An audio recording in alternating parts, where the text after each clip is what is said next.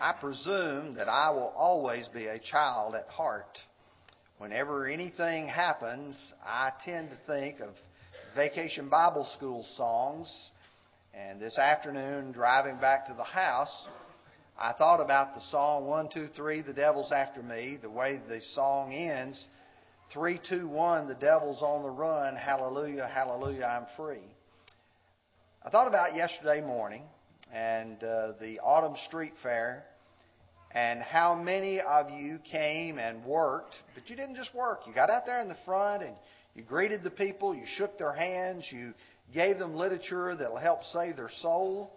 And with a smile on your face, you represented the Lord's people well. Among that group was a number of our young people. And I thought the Lord's church is blessed here because we've got such great young people who want to do good things. And then this morning, Brother Sanders came from Memphis School of Preaching, did a tremendous job of preaching, and even did more this afternoon in speaking to the kids at the Bible Bowl. His impression of the congregation here was very good. The fact that he believed that we were so welcoming and so generous in our spirit. I thought that was wonderful. For those of you who didn't get to come to the Bible Bowl, we had 443 in this building this afternoon. We had 6 congregations that tied for first place. There's a lot of young people studying their Bible really hard because they want to do what's right. And I get to thinking, 3, 2, 1, the devil's on the run. And I am impressed with so much good that's done. And it's coming a deluge outside, and you're here. So there's an opportunity for us to study together tonight. If you will, I'd like to talk to you tonight as one of my favorite Bible passages. One that you might not think would be a favorite is Galatians chapter 4 and verse 16. And I want to begin by asking you, have you ever had to tell something to someone that they didn't want to hear? Sometimes you have to be the bearer of bad news. You have to tell people that what they are doing is not acceptable to God. Have you ever, when you did that, had a person become angry with you because of what you said? Now, the truth is, preachers face this frequently. I know many of you are good, godly folks, and you only want the truth preached. But the reality of the fact is not everybody loves the truth. And when you preach on morality and you preach about immodest dress, you preach about dancing, you preach about drinking, some people will immediately say, he's picking on me because I do those things. Well, if you do, shame on you. Because you ought not be doing them. Other people will pick on the preacher because he teaches what the Bible teaches on marriage, divorce, and remarriage. And well, what you're saying may condemn my son or my daughter or my sister or my brother. And I don't like you condemning what they... Have I become your enemy? Well, tonight what I want to do is to look at 2 things. I actually thought about expanding this into 4 or 5, but I thought if I cover 2 things and cover it well, then that will be a part of the lesson that I wanted to deliver. I want us to look, first of all, at the passage in context, but you've got to see the verse itself. Paul says, have I therefore become your enemy because I tell you the truth? To look at this, you've got to look in the larger context of the book of Galatians. So open your Bibles there to Galatians. We're going to just do a very brief run-through of the whole book, and then we're going to focus our attention on chapter 4.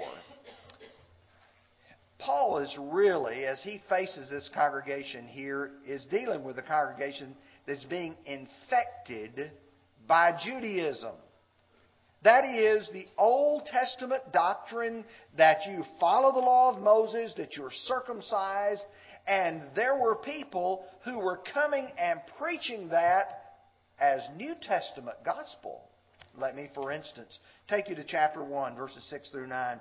I marvel that you are turning away so soon from Him who called you in the grace of Christ to a different gospel, which is not another, but there are some who would trouble you and would pervert the gospel of Christ. But even if we or an angel from heaven preach any other gospel to you than what we have preached to you, let him be accursed. As we have said before, so now I say again, if anyone preaches another gospel or any other gospel to you than what you have received, let him be accursed. It's a modifying, perverted message that they were teaching. Specifically, you can tie this back to the book of Acts chapter 15, where there were some coming from Antioch saying, unless you keep the customs of Moses, you cannot be saved. But it related to Judaism. And I want to emphasize that when you get to verses 13 and 14, Paul explains about himself, for you have heard from my former conduct in Judaism, how I persecuted the church of God beyond measure and tried to destroy it. And I advanced in Judaism beyond many of my contemporaries in my own nation, being more zealous for the tradition of my fathers. There's the key. The traditions of the fathers. So Paul is dealing with Judaism infecting the church and changing the gospel. What this resulted was in the people being tricked. I don't like people tricking me. Even sometimes for fun, I don't like it. Because it makes you look bad. Well, look at him in chapter 3, verses 1 through 5. O foolish Galatians, who has bewitched you that you should not obey the truth, before whose eyes Jesus Christ was clearly portrayed among you as crucified? And then he goes on to ask them, how did they get the Spirit? Was it by the works of faith or works of law, or by the works or hearing of faith? You see, Paul understands there's some trickery that's gone on here. But the consequences, when you look at the message that was being promoted to them, it had some very serious impacts upon them. And here's the way he puts it in chapter 5. Stand fast, therefore, in the liberty by which Christ has made us free. And do not be entangled again into a yoke of bondage. Indeed, I, Paul, say to you that if you become circumcised, Christ will profit you nothing. I testify again to every man who becomes circumcised that he is a debtor to keep the whole law. You have become estranged from Christ. You who attempt to be justified by the law, you're fallen from grace. If you abandon Jesus Christ as being the only means of your salvation, then you've fallen from grace. So you can see the big picture of the book of Galatians. But now, if you will, let's move to chapter 4. And let's focus in on this chapter and what we see within it. And you know, I love to see practical aspects within a passage. And this chapter is filled, if you look at it, with practical ideas. Some of the things that are to be found here are just so wonderful. The first thing is, he was fearful for them. Look at verse 11 of chapter 4. I am afraid for you, lest I have labored for you in vain. Have you ever worried about somebody? You worried about their spiritual condition. You worried about the direction that their life is taking. Folks, I worry about folks like that a lot. I see people who ought to be in the services of the church, and they're not. I see people who are making bad choices. And you know, I can see where a road, a pathway leads. And if they stay on it, they're going to be lost.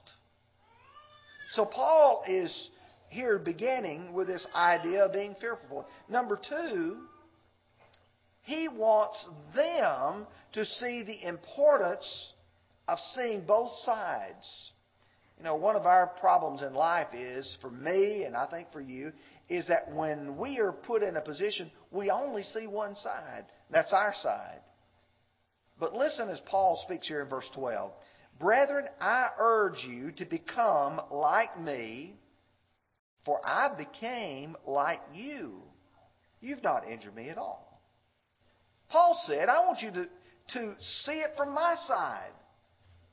When you start asking the question, have I become your enemy because I have told you the truth? Folks, I want you to look at it for just a moment from the preacher's perspective. You know, I've got two choices. I can either teach it and preach it like it's found in the Bible, or I can soft soap it and make it easy and make it just where it all just feels so good and nobody's ever going to get upset. If I do that, I have disappointed God. And you have got to view it from my perspective that when you read passages like James chapter 3 and verse 1, be not many of you teachers, knowing that we shall receive the stricter judgment. Do you realize that because I have chosen to do what I'm doing, God is going to hold me to a higher standard? So what if I decide I'm not going to teach on morality? What if I decide I'm going to avoid topics like marriage, divorce, and remarriage? What if I am going to not ever say anything that offends anybody? I offend God. And folks, that's very, very serious. Paul wants them to understand his perspective as well as he has seen their perspective. Number 3, physical, and though it's not included in this context, sometimes mental issues may affect a situation. Paul said in verses 13 and 14, you know that because a physical infirmity, I preached the gospel to you at first, and my trial which was in my flesh, you did not despise or reject, but you received me as an angel of God, or even as Christ Jesus. Paul talked about a physical problem, physical trial that was in his life. Do you realize that sometimes when you're dealing with people's difficulties, sometimes medical issues, and a lot of times mental issues may come to play? And you have got to realize sometimes you've got to do things in the right way. And I think Paul, as he addresses this, that's one of the things I want to bring up. Number 3, I want you to look at verse 15, where he talks about their past, and that ought to count for something. What then was the blessing you enjoyed? For I bear you witness that if possible, you would have plucked out your own eyes and given them to me. And folks, when you talk to people who are people who are doing things they ought not do, and they are going down a pathway which they ought not to be going down, they need to remember there's been a past. The brethren from the churches of Galatia have had a past with Paul. In fact, a good one. The fact that they were willing, because of the physical problems, he said, you would have plucked out your eyes and given them to me. The past counts for something. Now, what's sad when you read this, you jump over verse 16 for a moment and look at verses 17 and 18. They zealously court you, but for no good. Yes, they want to exclude you that you may be zealous for them. But it is good to be zealous and a good thing always, and not only when I am present with you. These people are courting them, and that's the word Paul uses. You think about a young man courting a young woman. What does he do when he's courting her? Well, he goes around, he opens a door for her. I notice Brother Ronald is still in his first year of marriage. He went around and did that today. That's still courting. Brings those flowers every once in a while. Guys will only write poetry when they're dating. You see, people will do things to try to endear themselves. Paul says they zealously court you, talking about these people who are Judaizing teachers, but for no good. They're not doing that because they really love you. They're doing that so that you will be excluded from the faithful and be zealous for them. You want me to tell you the truth? When you're trying to tell somebody the truth about life, there's always going to be people out there who are going to say, "Oh, I wouldn't believe that." You need to listen to me, young man. You need to listen to me, young girl. If you want to be happy in life, just, make yourself happy. There's always people who want you to wallow in the same misery that they are in. And you see, Paul is trying to get the Galatians to understand why he is having to rebuke them. Now, with that in mind, let me focus your attention for just a few moments on some parallel passages. Some other places in the Bible where this thought is found. Many good men have been despised for speaking the truth. Let me give you a few examples. Matthew chapter 5.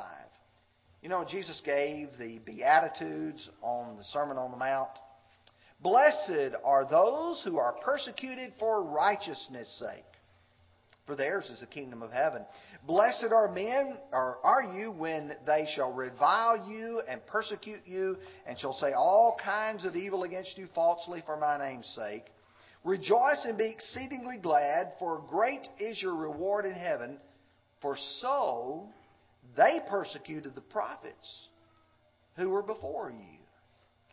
You see, tonight what I could do, I could line up the great prophets of the Old Testament and take them one by one and say, okay, what about this prophet?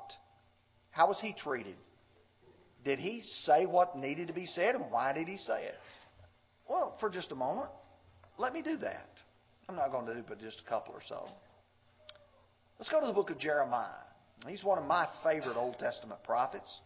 You go to Jeremiah chapter 20, and you're introduced to Jeremiah's situation.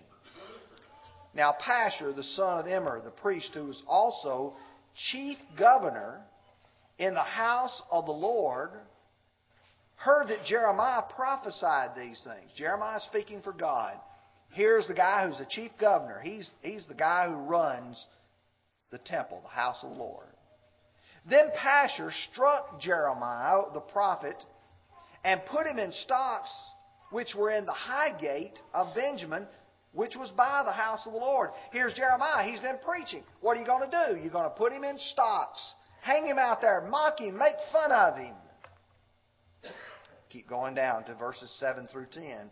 O Lord, you induced me, and I was persuaded. You are stronger than I and have prevailed. I am in derision daily. Everyone mocks me. For when I spoke, I cried out. I shouted violence and plunder. Because the word of the Lord was made to me a reproach and a derision daily. Then I said, I'll not make mention of him, nor speak any more in his name.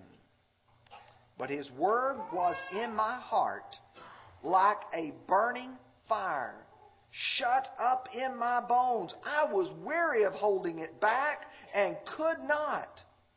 For I heard many mocking, fear on every side. Report, they say, and we will report it. All my acquaintances have watched for my stumbling, saying, perhaps he can be induced. Then we'll prevail against him, and we'll take our revenge on him. Jeremiah is a man who loved his people. Go to Jeremiah 9:1. He's crying because of the condition of his people. How do they respond when he tells them the truth? They mock him. They belittle him. They put him in stocks. And he said, well, I'll quit preaching. You know what God said? No, you won't. I'm going to make you preach. And Jeremiah is struggling with this. You come to the book of Lamentations, chapter 3, verse 4. And again, Jeremiah is the author here. He has aged my flesh and my skin and broken my bones. He's talking about the way God has treated him in preaching the truth. Verses 14 through 17. I have become the ridicule of all my people.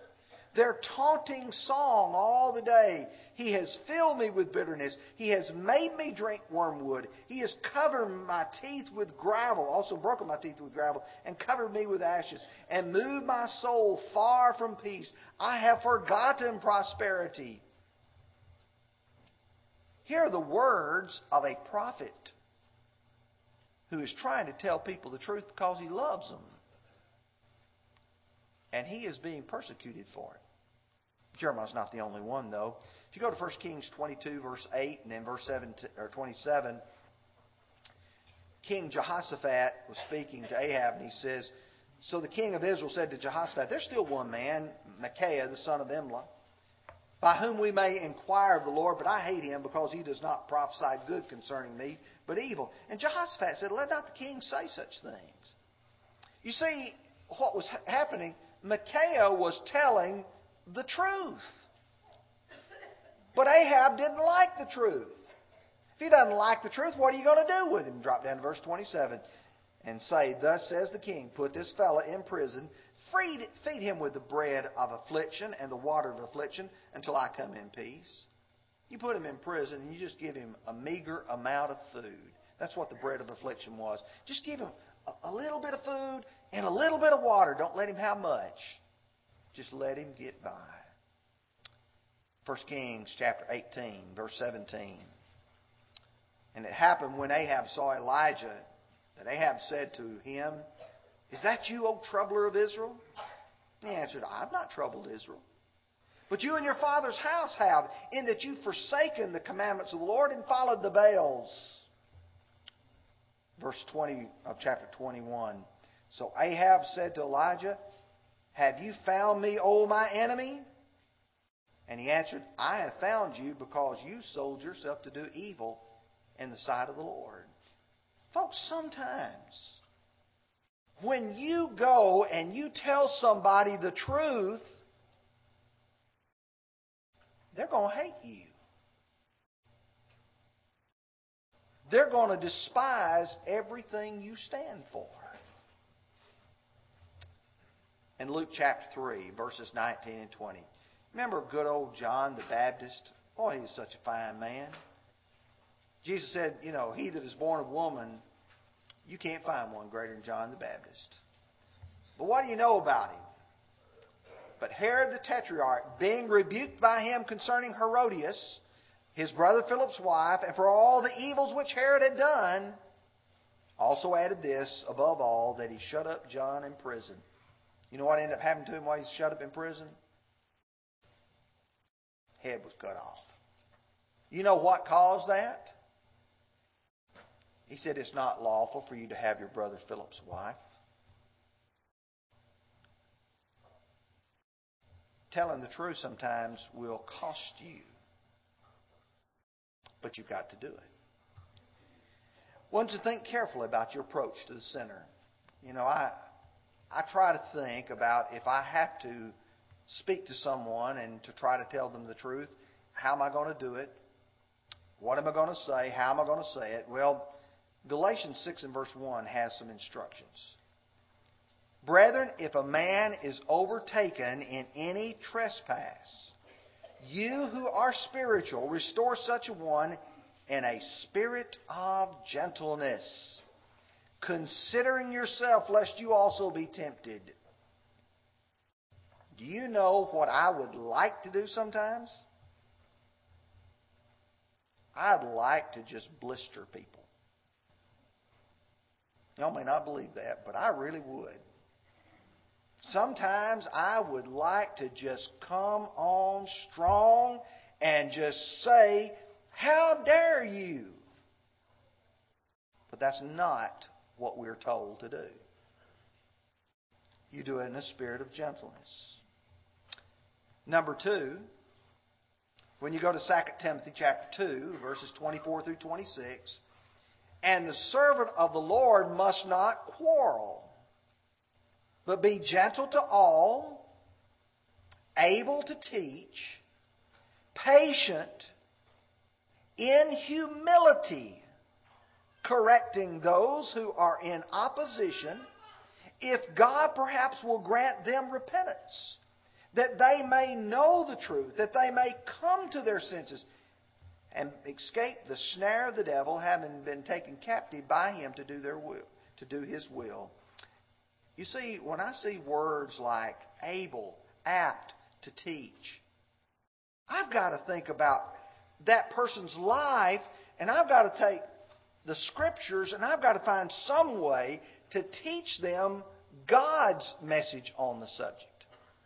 Number two, he says to be patient. By nature, I'm not a patient person. I, for instance, want things to happen yesterday. But do you know what the Bible teaches about patience? I think about Jezebel. I gave Jezebel space of time to repent. And she wills not to repent of her fornication. Space of time. I've got to be patient for people to have the opportunity to see the truth. He says, in humility correcting those who are in opposition. Being humble about it is such a key aspect. Nobody wants someone to correct them by saying, by the way, you're not quite as smart as I am. You know, I don't make stupid mistakes like that. No, you are a person who says, you know, I could be tempted. Maybe I didn't go through the same difficulties you did. Maybe I didn't face the same trials and tribulations you did. But I want you to know the direction you're going is not going to work out good. He says, if perhaps God will grant them repentance so that they may know the truth. Maybe that something will take place so they can see the truth and they can escape the snare of the devil. Because, folks, here's the one who's responsible for all this. It's the devil. He's behind it all. He's the one who creates trouble in churches. He's the one that creates troubles in families. He's the one that creates troubles between friends. You can lay it all at the feet of the devil.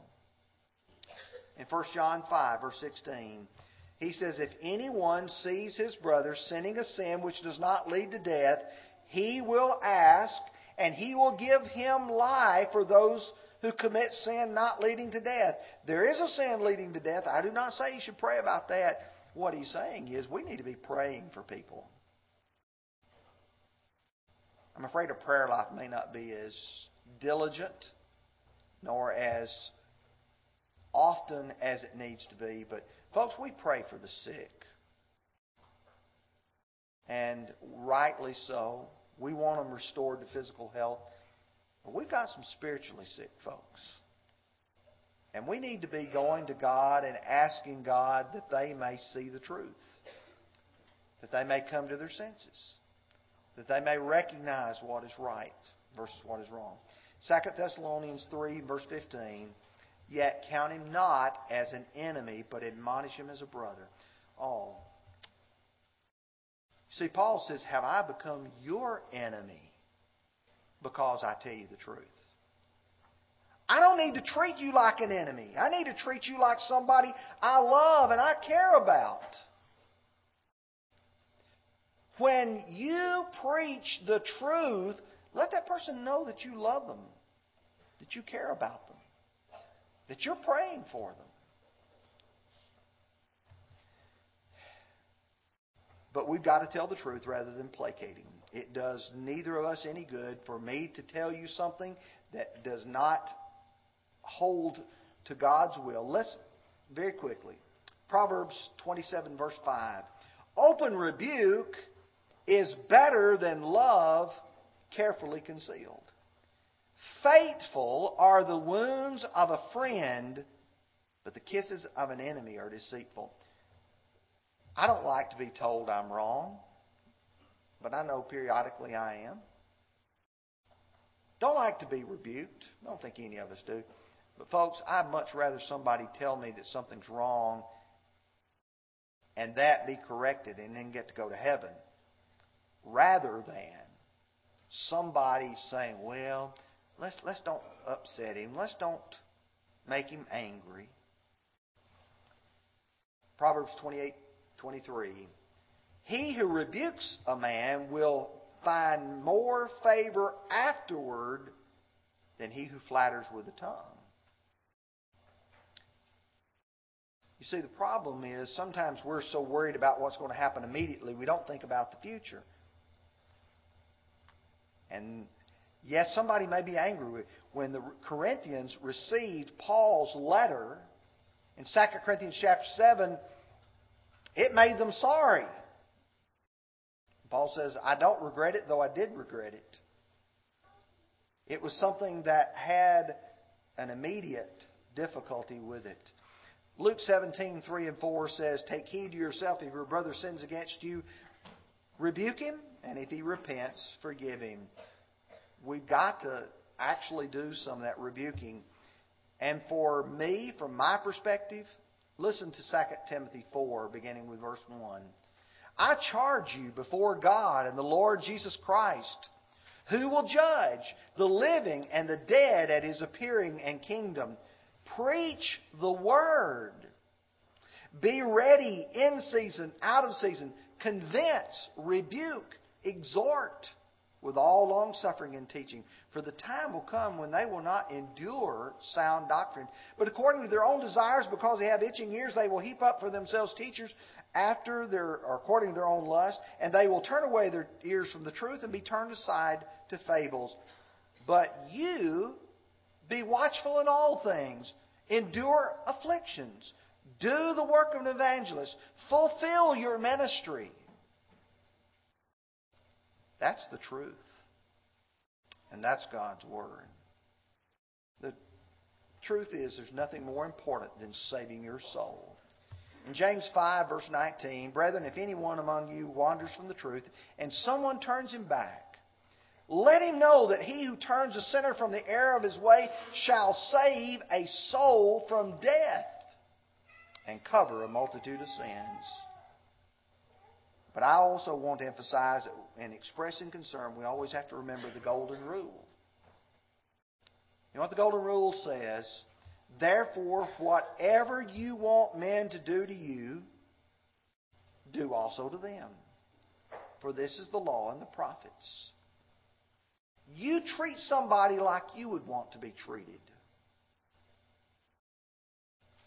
Would you want somebody to tell you tonight, if you're going to lose your soul? Would you? You may say, no, I really don't want somebody doing that. But you do. Believe me, when you open your eyes in eternity, as the rich man opened his eyes, you want somebody to tell you the truth. We have to learn to be people with a receptive attitude. All of us do. So that when someone comes to us with some words of correction, how am I going to take it? David said in Psalm 141, verse 5, let the righteous strike me, it shall be kindness. Let him rebuke me, it shall be as excellent oil. Let not my head refuse it, for still my prayer is against the deeds of the wicked. I need to be the kind of person that when somebody comes to me, I take it as kindness. And really I should. Because if you do, you care. Now do you understand why this is one of my favorite passages? Have I therefore become your enemy because I tell you the truth? If you need to obey the gospel tonight, and you have faith in Jesus Christ, willing to repent of your sins and confess that faith and be baptized, folks, you've got to do that to go to heaven. If there was some way I could come to you personally and look at you straight eye to eye and say, you really need to do this, would you do it? If you are a Christian and you look at your life and you're saying, he's been preaching to me all through this lesson because he's been trying to tell me I need to change my life, and I want you to know we care enough for you that we want you to respond. Would you come while we stand and sing?